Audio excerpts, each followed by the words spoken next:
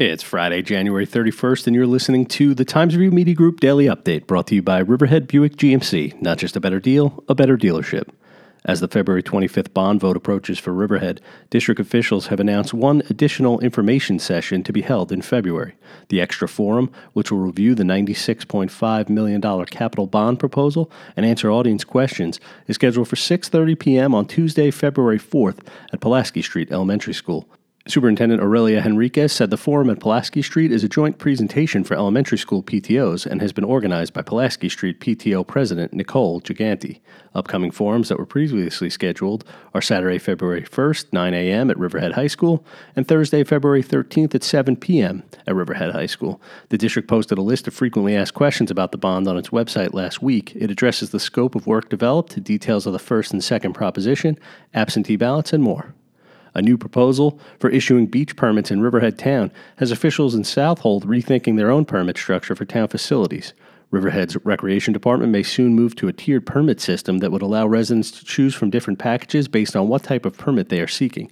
Currently, Riverhead residents are required to obtain separate permits for beach parking, boat ramp use, and four-wheel drive access at Long Island Sound beaches. Similarly, Southold issues separate permits for beach parking, boat trailers, and entry to the town's transfer station. Supervisor Scott Russell suggested Southold imitate the tiered system by allowing residents to combine the different permits, which would then be color-coded based on the amenities they include.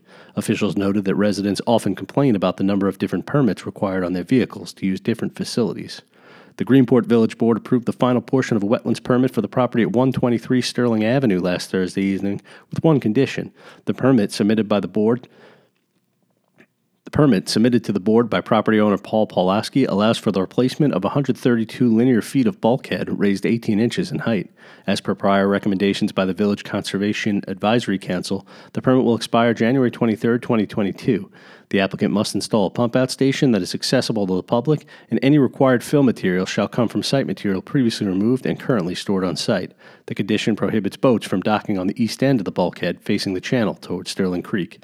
Expect sunny skies today with a high near 41 degrees according to the National Weather Service. Low tonight will be around 33. There's a chance for rain early Saturday, but we should have clear skies with temperatures in the low 40s for the big game Sunday. I'm Grant Parpan, and that's our update for Friday. Check back for more news throughout the weekend. Once again, today's report was brought to you by Riverhead Buick GMC. Not just a better deal, a better dealership.